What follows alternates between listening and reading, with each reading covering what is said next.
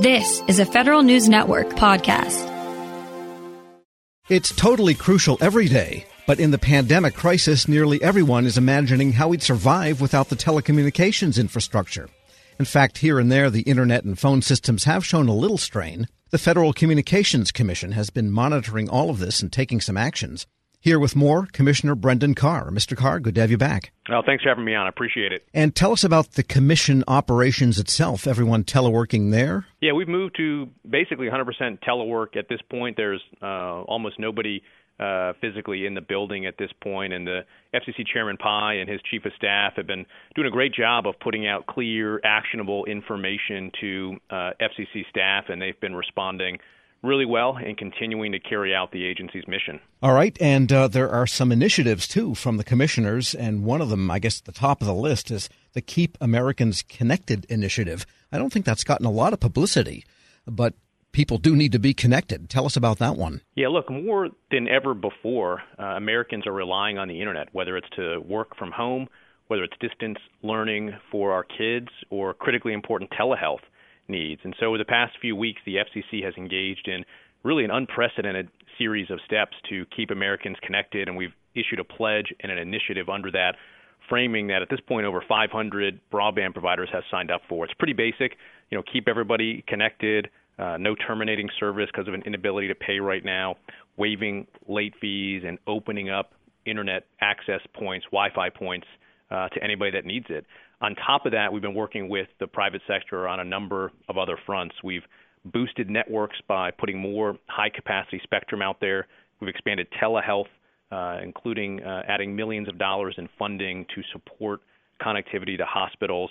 We've engaged in efforts to keep low-income Americans online. There's been an expansion of low-income programs from all of the major providers, basically, and the list goes on from there. And in general, has the telecom system, which is really a combination nowadays of the telephone system itself, the switch network, and the internet, has it generally held up? I'm very pleased with what the data, the current data, is showing. We're seeing web traffic that's up, depending on the carrier, anywhere in the low 20% over standard web traffic. That's well within the capacity at this point of what our networks can handle. And in fact, if you look at measurements like latency, for instance, we are doing really well as a country compared to other countries that are in sort of similar situations of working remotely. So very pleased with how the networks are holding up. I'm not sure we've reached peak network demand at this point, maybe another couple days as people fully lock into working from home, and maybe they're adding more webcams or doing more of that connectivity. But at this point, the networks are holding up very well. And has the level of communication between the FCC and the major carriers, has that been stepped up also? Yeah, we're in constant communications, both directly with carriers, getting information from them about their networks and how they're performing. We've been helping them basically swap spectrum. If they're not using spectrum in one part of the country that another carrier can put to use, we're giving them special temporary authority to do that. We've had some spectrum just sitting in FCC inventory. We haven't auctioned yet. We've gone ahead and just pushed that right out into the commercial marketplace. And then we're working with third-party vendors, too, that monitor web traffic, whether it's bandwidth measurements or latency measurements. And so all the data that we are looking at as of right now is showing us that the networks have enough capacity to hold up under this really unprecedented situation. And that unauctioned spectrum, does that go back into inventory when this is over for later auctioning? I think so. I think that's right. Yeah, we would have a more formal mechanism for getting that back out into the private sector, although, obviously the faster we can do that, the better. We're speaking with Brendan Carr, a member of the Federal Communications Commission. Tell us more about the telemedicine, because I think there was money in the stimulus bill for FCC to help with telemedicine. What's going on there? Yeah, you have that exactly right. So the Senate bill included about $200 million for telehealth, and we stand ready to put that money to work for the American people as quickly as possible. We have a couple of different vehicles by which we can take that money and move it out. Historically, the FCC has been very active in supporting, through funding, connections to hospitals. One of the things that I saw when I joined this commission is there's this new trend in telehealth towards what we call connected care. Think of it like the shift from Blockbuster to Netflix. So no longer do you have to go to a physical brick-and-mortar healthcare facility to receive care. You can get it right on your smartphone, your tablet, or other sort of connected healthcare device right in your home. Well, of course, right now, that's more important than ever.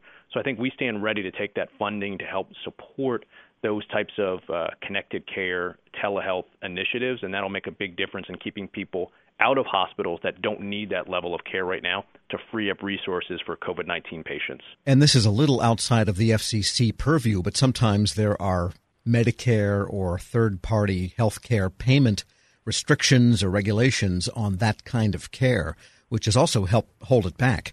Are you talking to any of that end of the world with respect to coordinating all of this? Yeah, you're right. When we look at, how do we get to this tipping point in the country where we have a lot more telehealth, because it shows significant results in terms of patient health, but also significant savings for the healthcare system. You're right. There's a series of reimbursement licensing issues that's outside of the FCC jurisdiction that's been holding that back. Thankfully, the administration and HHS have been engaging in a series of efforts to issue waivers and reform a lot of those types of rules that were holding back telehealth.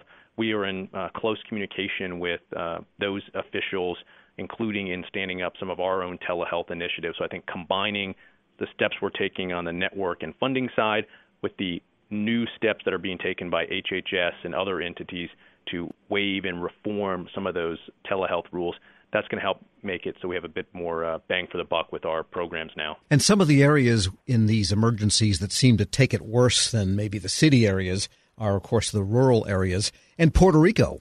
And the FCC has done some steps in recent days for rural health care providers and also for Puerto Rico. One of the things we've done is we've accelerated funding. So we've added millions of dollars to our essentially rural health care program.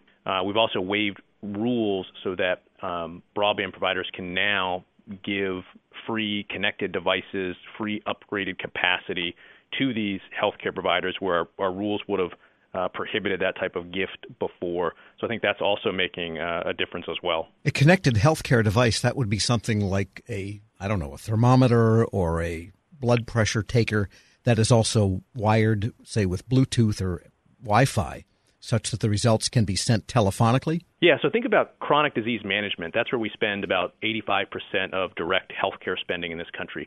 Diabetes is one example there. I was in the Mississippi Delta about a year or two ago and met a woman named Miss Annie, and she noticed the first signs of diabetes when she woke up one morning with blurred vision. She wasn't getting much results with traditional care mechanisms. She was sent home with an iPad and a Bluetooth-connected blood glucose monitor. Every morning she'd prick her finger. That blood glucose monitor would automatically send her A1C level to her iPad. Her iPad would then process that and give her direct feedback about what to do that day. Eat this, don't eat this, exercise this way. And, of course, all of that connectivity went back to her brick-and-mortar healthcare provider. So she saw tremendous improvements, and she's still doing very well. All right, and Puerto Rico, tell us how the FCC has helped down there. Yeah, we're taking a number of steps there. On our website, it lays out in the last couple of days what we're doing to make sure there's enough capacity there. And then, of course, we're engaged in a lot of efforts on the low-income side, which is key, both in Puerto Rico and in a lot of communities around the U.S. All the major providers have been expanding their low-income programs, both in terms of eligibility, but also in terms of the speeds that they're offering to low-income consumers. And so we think those are really important steps because we got to make sure that everyone in this country is connected right now. When this is all over, do you anticipate maybe some reordering of the regulatory framework permanently? I certainly think as we look at the actions that we've taken at the FCC and really across the government, there should be a stock taking when we do get back to some semblance of normalcy and say, what emergency efforts did we do that actually do make sense to do on a long-term basis? And so I'm very open to taking a look at the relief we provided and seeing what should remain permanent and what other changes we need to make in light of the really unprecedented level of regulatory action the FCC staff have been taking over the last couple of weeks. Brendan Carr is a member of the Federal Communications Commission. Thanks so much for joining me. I appreciate it. Thank you very much. We'll post this interview at federalnewsnetwork.com/Federal Drive. Hear the Federal Drive on demand and on your device. Subscribe at Apple Podcasts or Podcast One. Stay up to date on your agency's latest responses to coronavirus. Visit our special resource page at federalnewsnetwork.com. Grab a 30-day free trial of Live by Live Plus, and you'll get unlimited skips, commercial-free music, and all of the podcasts and live streaming events you can handle. Visit livexlive.com/podcast1 to learn more and start your free trial.